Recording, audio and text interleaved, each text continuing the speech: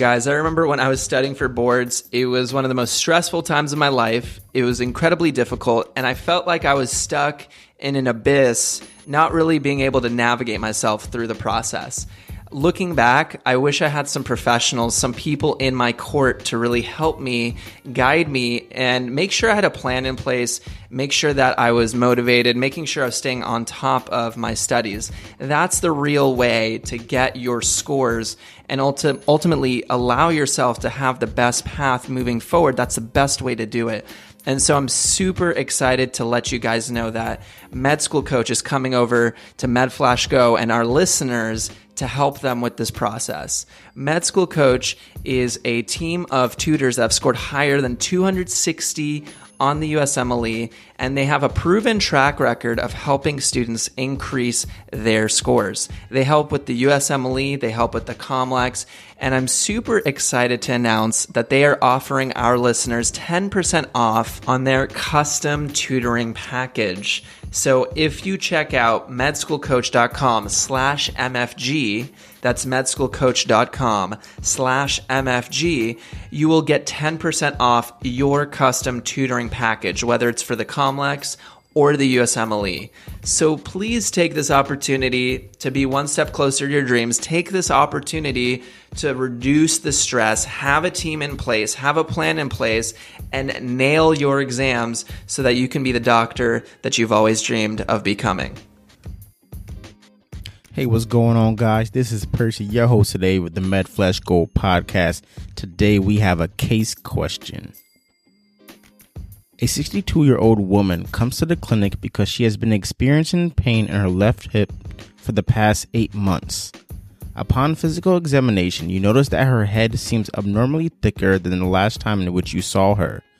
As you ask her questions during the physical exam, you notice that she has trouble hearing you. She mentions that she started to experience some hearing loss a couple months after she started experiencing the hip pain. A pelvic X-ray shows significant osteoblastic activity as well as osteolytic lesions. What enzyme would you expect to be elevated in this patient? The correct answer is alkaline phosphatase. Now, in order to figure out this answer, you would have to first know what disease is being presented here. And so I'll ask a follow-up question. What is the most likely diagnosis of this patient? The correct answer is Paget disease of the bone, otherwise known as osteitis deformans.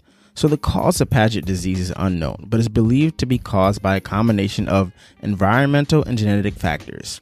With this disease, there's a lot of bone remodeling that goes on, in which there is excessive bone resorption first, followed by excessive bone growth next. So the resorption that occurs is carried out by bone cells called osteoclasts, while bone cells called osteoblasts facilitate the bone growth. Now, this process occurs in 4 phases. The first being the lytic phase, where osteoclasts are active. The second being the mixed phase, where osteoclasts and osteoblasts are both active. The third being the sclerotic phase, where just osteoblasts are active. And then lastly, the quiescent phase, where there is minimum osteoclast and osteoblast activity. So this process ends up basically causing uneven and abnormal bone formation and structure, and this can occur in different places of the body. Okay, so going back to the question, there are a few important findings that help diagnose this patient. The increased osteoblast activity as well as osteolytic lesions seen in the X-ray let you know that there are areas of the bone that are growing as well as areas of the bone that have been decreased. The co-occurrence of both osteoblast and osteoclast activity is suggestive of Paget disease, but other findings help strengthen this diagnosis as well.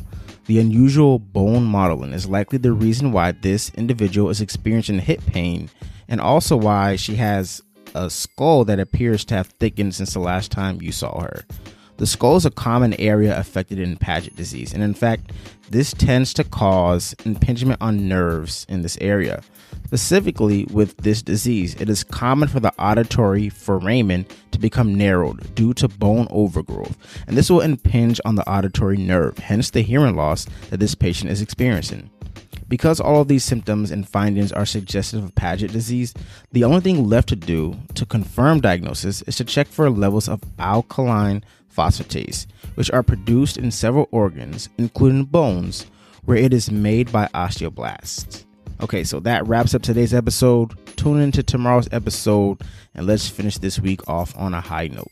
Peace. These questions are powered by MedFlashGo, the first voice-based interactive medical question bank currently available on Alexa. To get access to your first 50 free questions, go on to your Alexa application and search MedFlashGo in the skills section. To learn more details, go to medflashgo.com and check out our frequently asked questions section. These questions were creatively designed by medical students and physicians for the purpose of education and does not replace health information given from your health professionals. We have tried our best to make sure the information is accurate, so please let us know if you find any errors and we will be sure to correct them.